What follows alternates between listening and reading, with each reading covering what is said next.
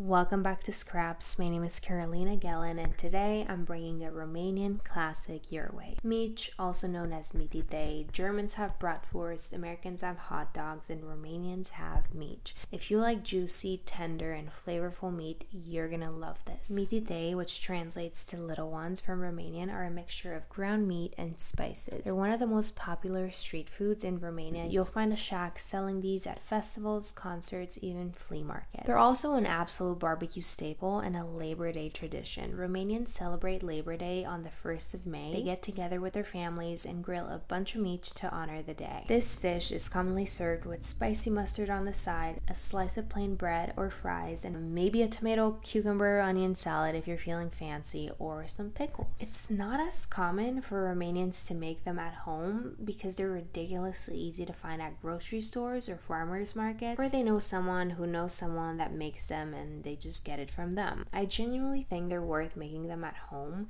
You can use your favorite meats and play around with different spices. The recipe I'm sharing today is very similar to the one I grew up making with my mother. I know you read a mixture of ground meat and spices and probably thought to yourself, oh, so they just taste like another meatball or kebab, right? Wrong. This dish comes with two really interesting ingredients that change the familiar texture and flavor of ground meat: baking soda and bone broth. Bone broth adds moisture and flavor to the final dish, while baking soda raises the pH levels of the meat, which prevents the proteins from clustering together too tightly, keeping the cooked product extra tender and juicy. The ground meat and bone broth get emulsified into a paste, which gets shaped into little sausages and chilled overnight. I've attached some pictures at the end of this post of what the final mixture will look like. They can be grilled on an open fire, which is a best case scenario, baked in the oven, or cooked in a hot cast iron skillet. And now I'm going to walk you through the recipe, which is right underneath the description of this dish, so make sure you don't miss that out. For the ingredients, I'm using a mixture of beef and lamb. You can use other types of meats that you prefer, a bunch of spices, garlic, bone broth, and baking soda. You're going to start by adding the fresh garlic to a food processor and blend for 1 to 2 minutes or until the garlic looks finely chopped. Next, you're going to add salt, pepper, baking soda, and all the rest of the spices to the food processor and pulse for a few seconds. Add half of the meat to the food processor, then pulse and blend until the meat and spices are roughly combined. You're not looking for anything to be like evenly distributed. Keep an eye on the food processor. It might have a hard time in the beginning, so make sure to pause as much as needed and scrape down the sides. Add the remaining meat to the food processor, give it a little pulse for a few more seconds, and then make sure to have 2/3 of a cup of bone broth on hand. Some people use seltzer. I prefer bone broth because it actually brings flavor, but you could use seltzer too. Start incorporating splashes of it while blending the meat. Blend for 2 to 4 minutes and the mixture will start emulsifying and turn into a paste. It's going to have a much lighter color compared to the meat you started with. And by the way, if your food processor can't fit all the meat in there, feel free to work on this recipe in batches. Lay plastic wrap or parchment paper over a small baking tray. Wet or oil your hands to prevent the meat from sticking to your fingers. Pinch about 60 grams of meat paste and form it into 10 to 12 centimeters or 4 to 5 inch long sausages.